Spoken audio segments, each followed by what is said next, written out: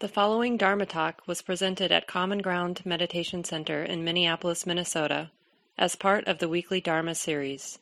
The speaker is Mark Nunberg, guiding teacher at Common Ground. Again, a big welcome to everyone, and especially to folks who are walking into the space for the first time. We appreciate that that's not always so easy, and in particular for certain people, that this place feels like not your place at first. Common Ground the leaders here, we're trying to learn how to be a more welcoming space. We appreciate your feedback. And one of the ways that we're learning to be a more welcoming space is realizing how just culturally we're not always a welcoming space. So we appreciate that, the poignancy of that, in our own hearts, that doesn't always feel so welcoming. And so just in terms of the practice today, and I'm about to leave on a period of teaching out of town, on both coasts for most of the next 6 weeks.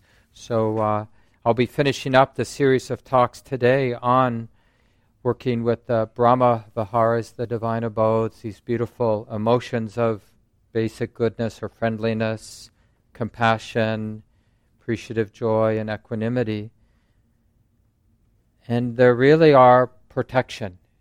They're both a means, a practice, but they're also seen as an expression of the fruit of practice, like living more and more often from that place of kindness, that place of compassion, equanimity, and joy. And the nimbleness of that, right? Those emotions are, kind of define the space of creativity so that we know how to show up to any space, any situation we might face. And you can just explore that. Like, does any moment of your life need an emotion other than equanimity, as you more deeply understand what equanimity is, and compassion, as you more deeply understand that emotion, that attitude, and kindness and joy, appreciative joy or gratitude. And they're related, these attitudes, the 4 divine abodes, they're related to right intention. The Buddha talks about intention or motivation as, in a way, the active side of wisdom. So the more passive side of wisdom is what we would call understanding, like how the mind sees or comprehends what's happening. And then out of that arises some motivation or intention to engage, to participate in the moment, right? And a lot of the times when we're mindful and we see that our engagement is really flowing out of some kind of greed, trying to make something happen because we want it that way, or some kind of aversion, trying to control, tamp down what we don't like, get rid of. And that's when we're being wholesome, relatively speaking, So even what we would call a normally wholesome human being, they're mostly acting out of greed and aversion because we're just not seeing clearly enough. And the more we see clearly, the more intolerable greed and aversion seems to us. We're there with our partner, or we're there with our cat, or we're there, this really ordinary moments, and there's a little impatience, but we notice it, and we notice that, this isn't helping anybody. It's not for my benefit or the cat's benefit or anybody's benefit, being a little tight, a little impatient.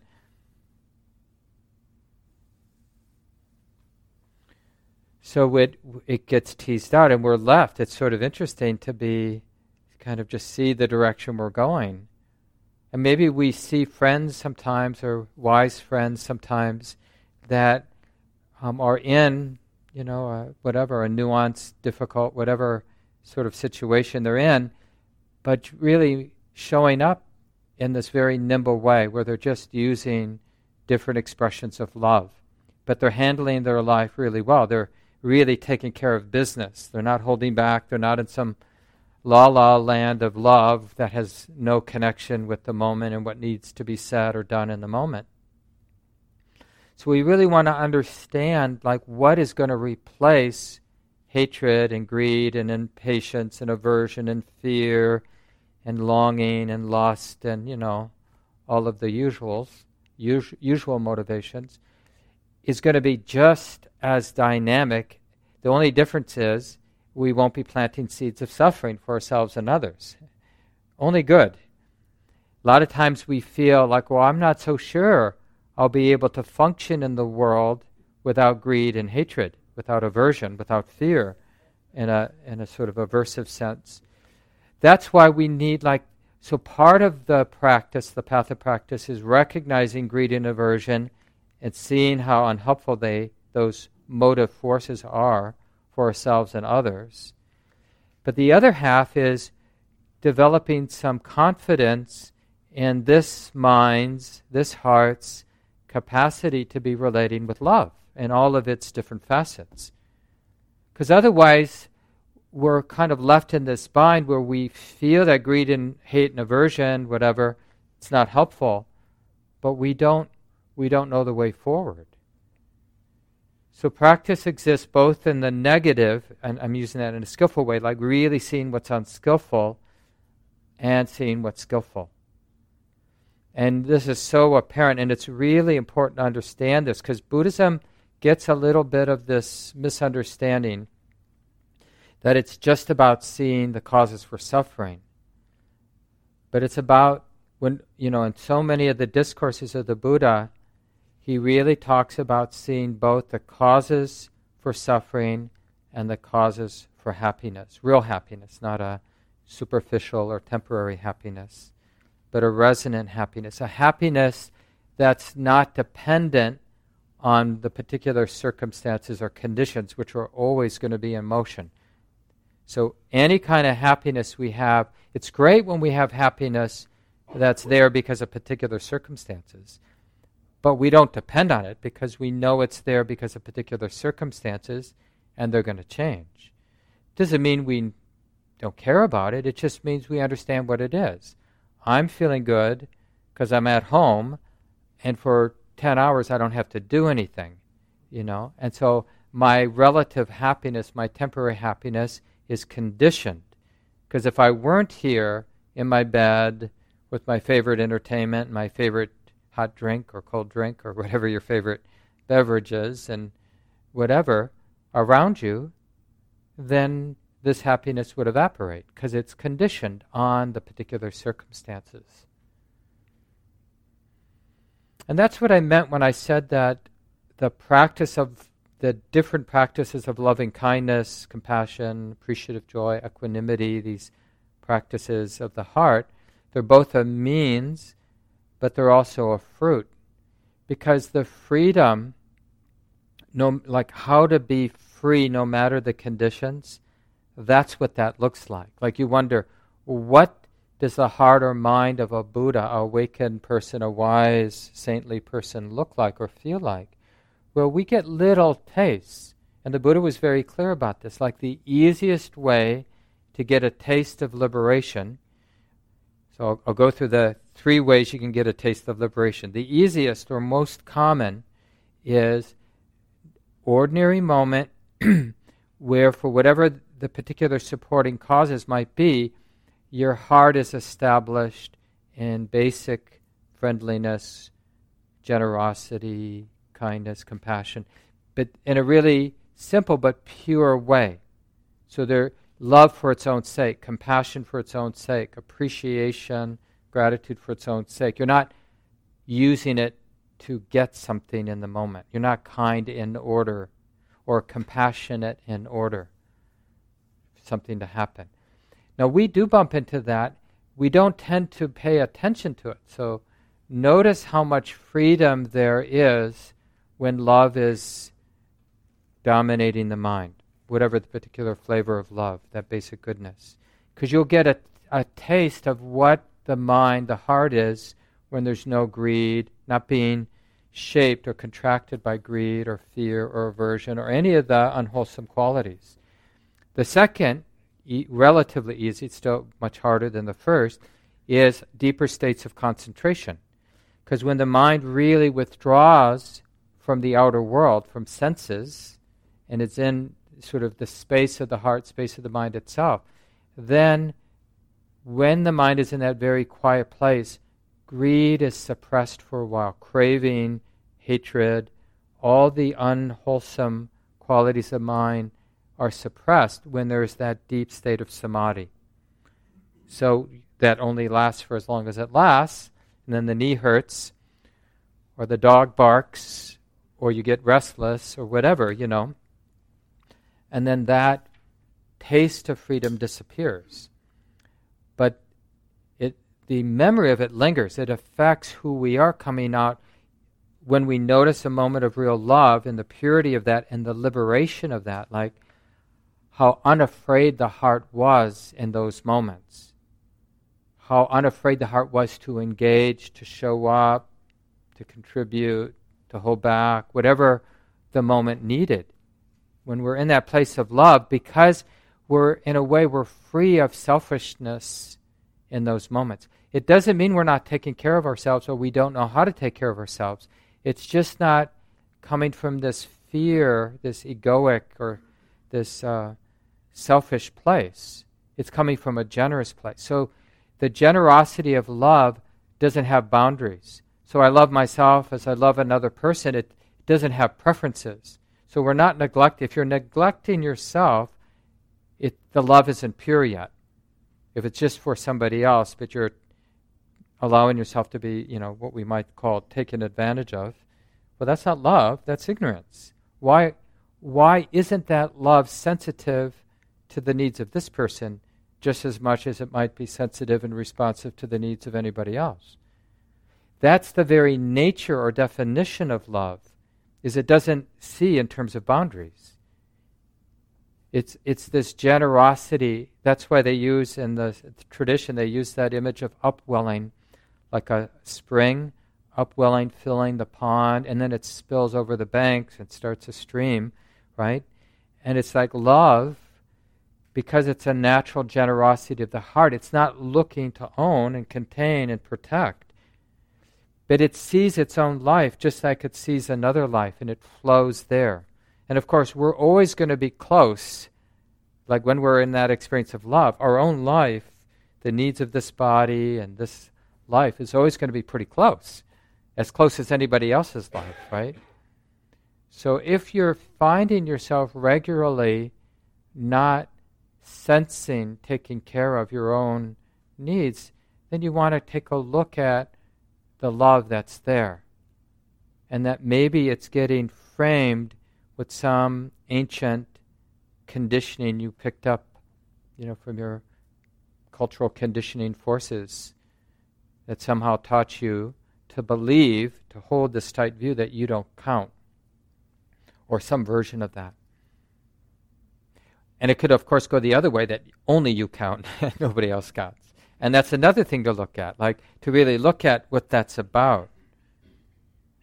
Because the pleasure, the freedom of love is when we go from like it being a practice to being love, being kindness, being compassion, being joy, being equanimity. Because it's precisely why it's the easiest way to get a taste of liberation, is it removes that fragmenting, removes the boundaries that create a sense of separation or being apart, or how the mind tends to divide up the world. Who's on the inside, who's on the outside, who's scary or not okay, who's okay and trustworthy.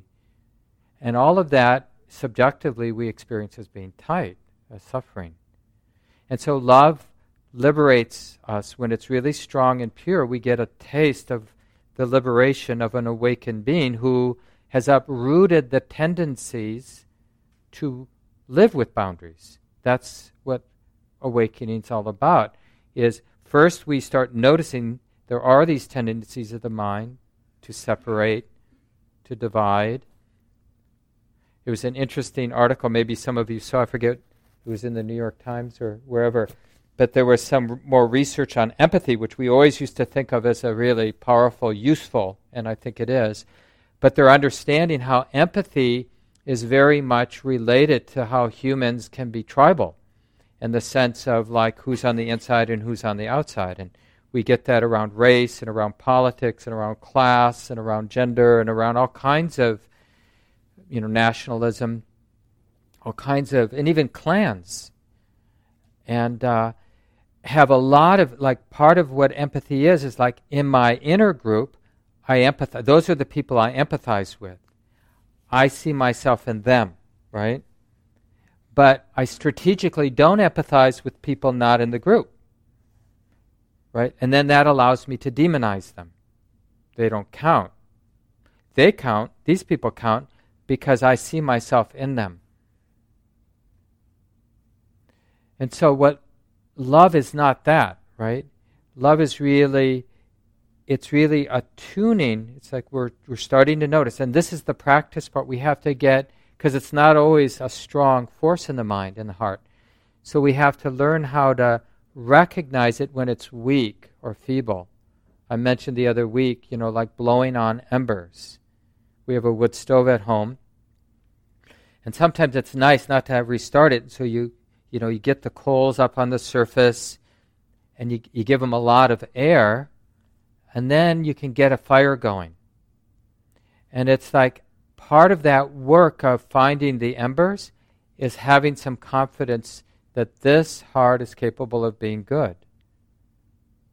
And it'd be an interesting question, like, is there anybody in the room that doesn't think their heart is capable of good? You can't bring a time to mind when there was that natural expression of love and goodness, and that had that radiant quality. It was love for its own sake.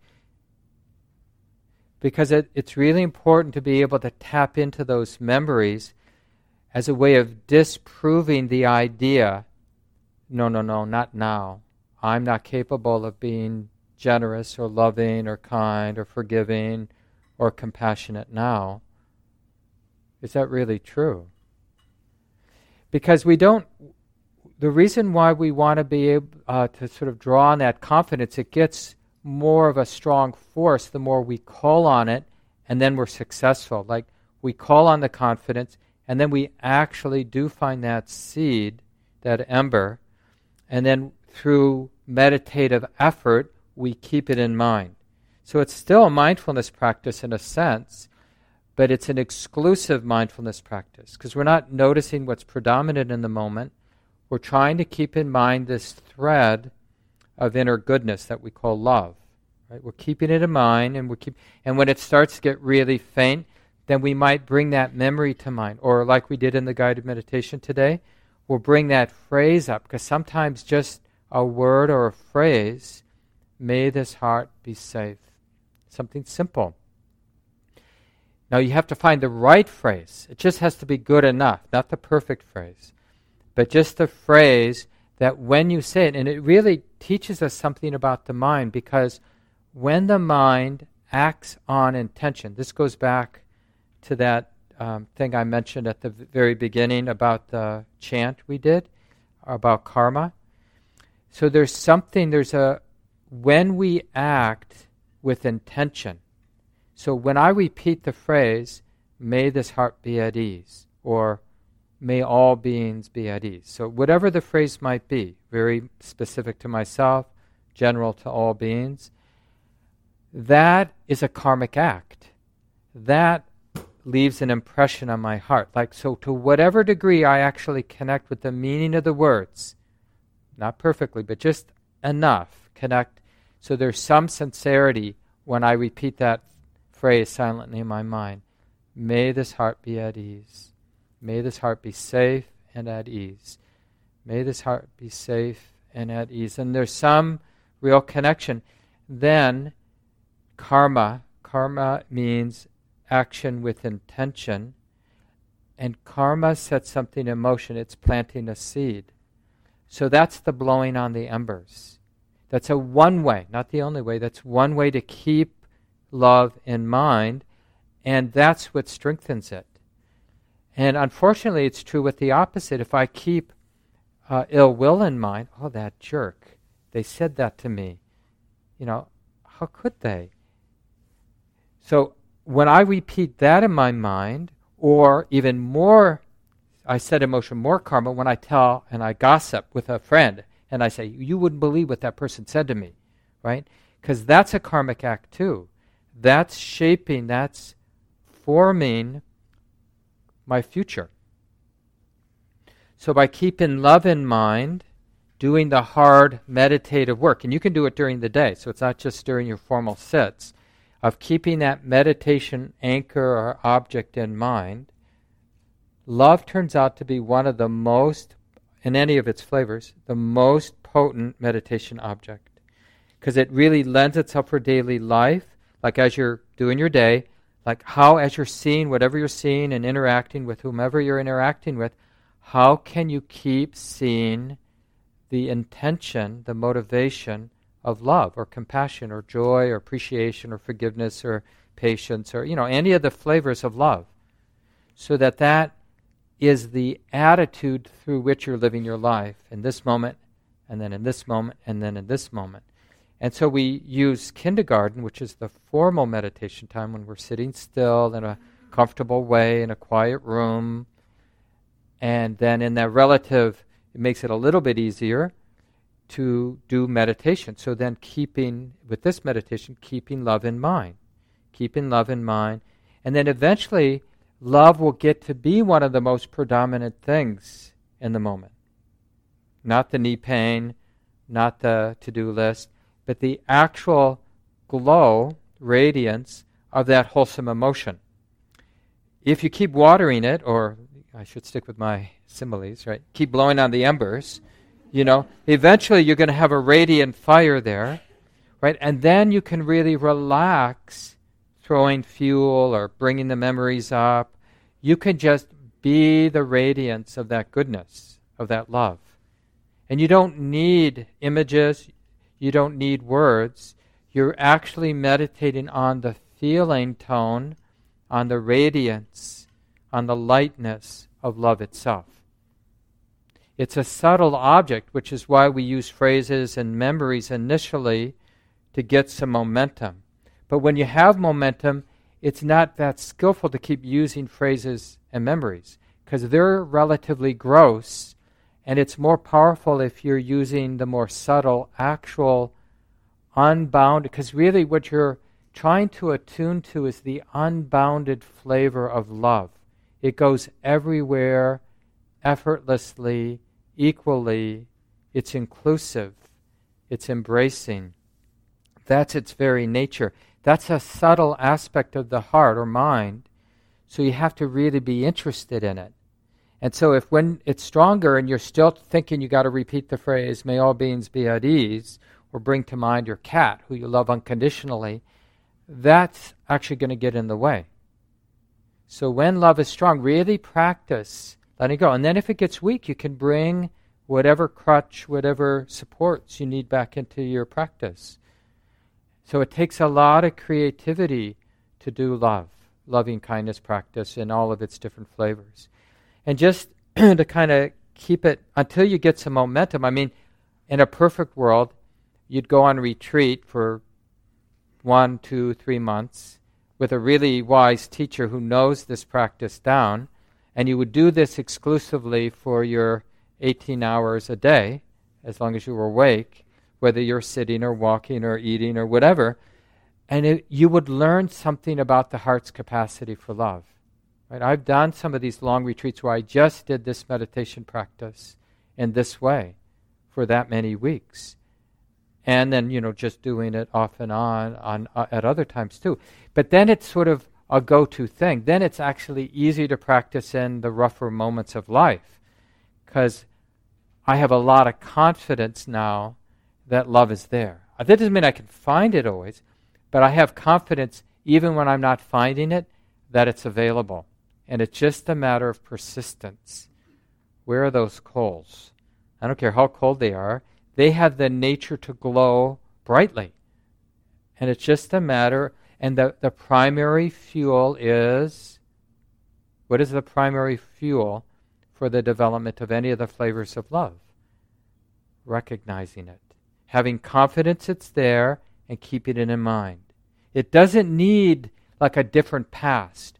Yeah, if only I had been a wiser and kinder person in the past, then I could do this practice. What are you planting the seed of when you're thinking that way? I'm no good. You're going to be better in the future at being, I'm no good, right? Those are not the kinds of seeds we want to plant. We want to plant the seeds that this heart, the confidence that this heart is capable of being good. That's why we have to strategically keep that in mind. Keep coming back to it. And when you get in negative spaces, pull out any skill you have to release the mind from whatever that negative pattern might be and get back to work. Is this heart capable of good? Well, I'm not 100% sure, but I think it might be. Well, what can I bring to mind? I started today in the guided meditation by just relating to the body, because not everybody, but a lot of us have a healthy enough relationship to our body to find some love and compassion just in relating to the animal body here, right? I care about this body. I do care about this body. I had a kind of a toothache this morning. I was checking it out, got my headlamp on, and look, what's going on in there? I had popcorn a few days ago. I was thinking, did I, kind of screw it up? But it was like, I noticed why me? I'm going to be traveling for the next 6 weeks, and the last thing I need is a dental problem. But, it wasn't, when I felt this impulse to lash out at my partner, who was just trying to be, show up and help. And then I realized, oh, wait, this is not helping. Being angry at being sick or having a body problem, it's not helping anybody. It's certainly not helping me. And I just sort of relaxed. I did what I could do. I probed, I poked, I looked, I gargled with hydrogen peroxide. It's like, and I decided I'm just going to pay attention and see if it goes away on its own. And I'm not going to eat popcorn. But the real shift was that recognition, like, I can be kind about this. It's so much, it doesn't limit my skill in deciding what I'm going to do about this and being kind, right? If anything, being aversive or being afraid, that tightness limits a creative response, if there is one, to taking care of whatever this is. Maybe I'll just end with a couple poems. This is, in this wildness of life, we're really doomed. And by the way, before I just make this other point, humor is really central. Like, as an expression of love, for some of you, it will be your easy way back to love. Just that kind of friendly, oh, here I go again. It's not a harsh, judgmental, it's kind of that creating space for human ignorance, creating space for, it's like a respectful space for the force of habit, of unskillful habit. Oh yeah, it's our way of including, oh yeah, you're an idiot, right? That's speaking to ourselves. And of course other people are idiots too. This is how it is. This belongs here. This isn't some cosmic mistake, that somehow somebody made some tragic mistake and forgot to remove the ignorance or added too much ignorance or something like that. It's like it is the way that it is. So whatever love is, it has to make room for human ignorance and hate and all the injustice. Because try not including that, and you become withered and a kind of, you don't even want to be around yourself after a while. And it seems to make a lot of sense to use hate to relate to what's difficult to be around. But when we pay it close enough attention, we realize it's not the way. So when we relate to the wildness of life, we without humor, without kindness, without forgiveness and compassion, without joy, without equanimity and balance, fearlessness, there's just no way to be in the middle of life and to really be a good friend. So this is a poem by, I don't know if she goes Dana or Dana Faulds. There's no controlling life. Try corralling a lightning bolt, containing a tornado, dam a stream, and it will create a new channel. Resist, and the tide will sweep you off your feet. Allow, and grace will carry you to higher ground. The only safety lies in letting it all in, the wild and the weak, fear, fantasies, failures, and success. When loss rips off the doors of the heart, or sadness veils your vision with despair, practice becomes simply bearing the truth. In the choice to let go of your known way of being, the whole world is revealed to your new eyes. And the reason I like that poem is it really points that the practice of love is more about skillfully teasing out fear and aversion, skillfully teasing out any boundary, any contraction from the heart. So more than the attitude of love being a thing, it's actually this absence of a thing, the absence of greed, hate, delusion, the absence of being disconnected or in denial. And then it makes a lot of sense. So like when we're skillfully doing whatever we can do to blow on the embers and to really allow this glow of love and to really relax back, to trust it, we're really appreciating the mind or heart that's free, empty, right, of the separating and limiting effects of aversion and fear and greed. And it's just so interesting in that space what a skillful human being we can be. How we can really show up in all the places we need to show up. So we have about 8 minutes or so before the children come in. It'd be nice to hear from a few of you your own thoughts. You want to start us off, John? At the back here.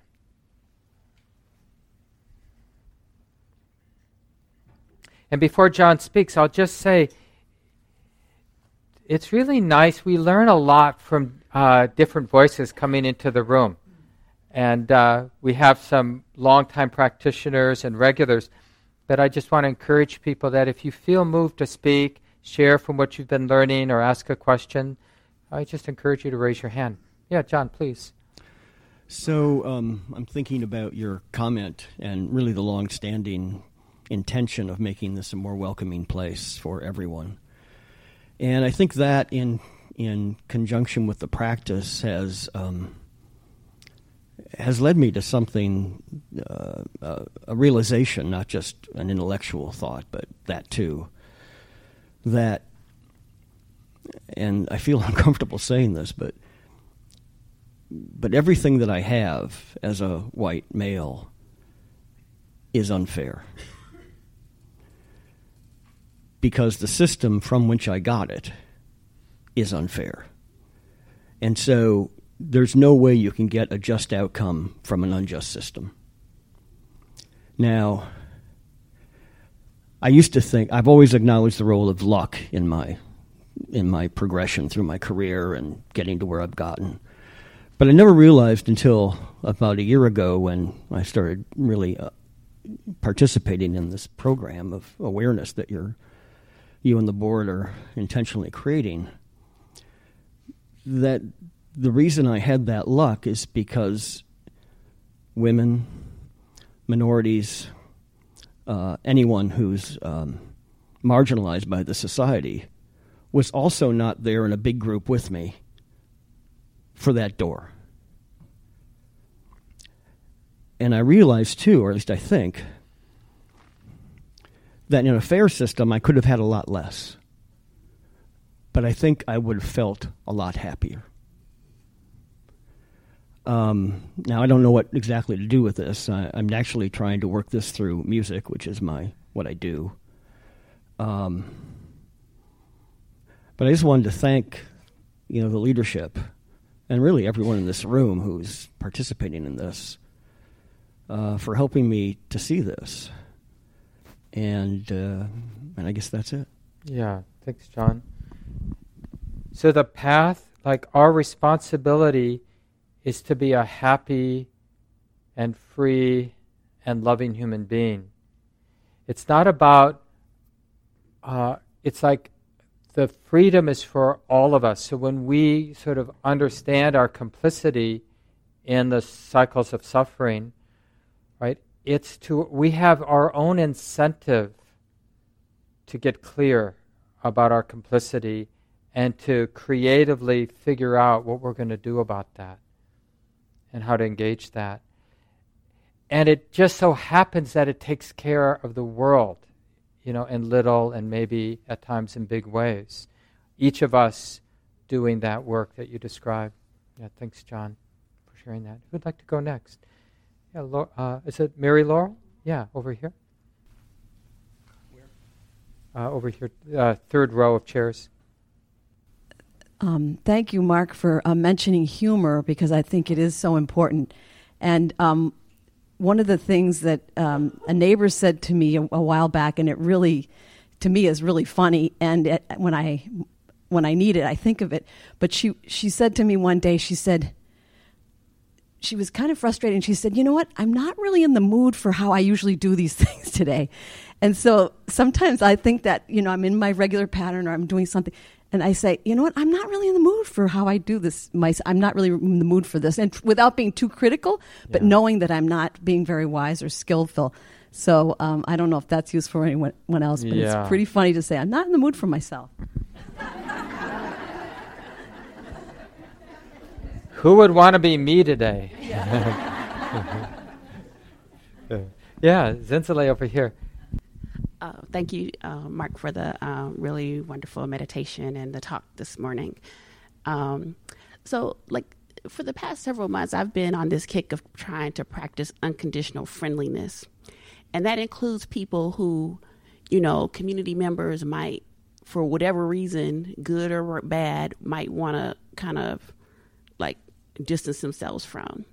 And I'm just wondering about, when you do this, because people do have their habit patterns as well as me. I have my own ego and habit patterns. But, at what point, I think it's a more radical, practicing the Brahma-Viharas is way more radical and unacceptable in this culture than we really like to accept. It's okay to be superficial. It's okay to be fake, but it's not okay in certain ways to practice a genuine friendliness, because then other people start not liking you because you're nice to people who, for whatever reason, everybody goes through fame, disrepute, that whole cycle. Yeah. But for whatever reason, people don't like. And so, I don't know. I think it's more radical than what we really, it's not just, it's just radical. So I'm just putting that out there, and it's complex. So, yeah. If you have any wisdom, Well, yeah, and the kids are here, but I'll just say one thing. How would we have loving kindness to a rattlesnake or a deer tick that's, infected with Lyme's disease? Because it makes sense that we'd want to be generous, but we wouldn't want to be close. So that's the same with people who are difficult or people who are harming us, right? We can understand, especially when we do have some safety, we can understand, boy, it would be miserable to be who they are, to have their mind, right? And we can have a lot of compassion, and we can really do what needs to be done to keep them from harming other people. So there's nothing in the way of being fierce, engaged, and understanding that everyone is deserving of release or peace, right? I mean, I can really, with some of the politicians that I have a hard time with, I actually visualize their own spiritual, emotional healing, right? Why wouldn't we want that for our so-called political enemies, right? It would be to everyone's benefit. Yeah, thanks for bringing that up, Zinzale. And the children are here, so I'll let them in. And we usually chant, or rather sing a song together to end the day. And I think it's on page 44.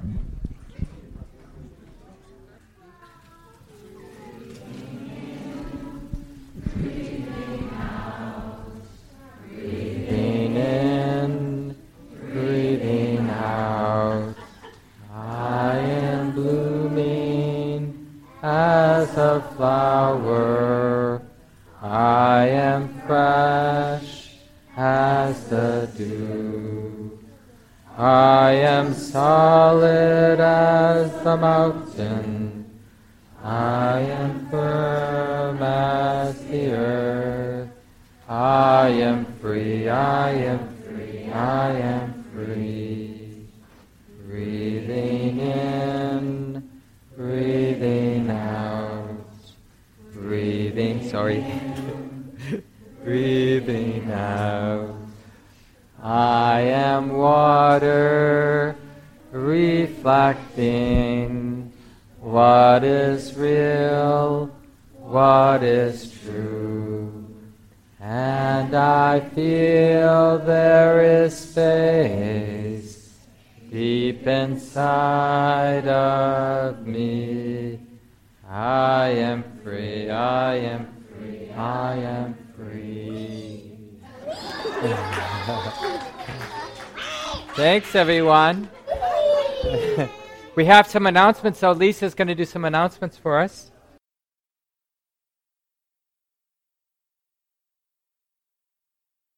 This talk, like all programs at Common Ground, is offered freely in the spirit of generosity. To learn more about Common Ground and its programs, or if you would like to donate, please visit our website, www.commongroundmeditation.org. Thank you for listening.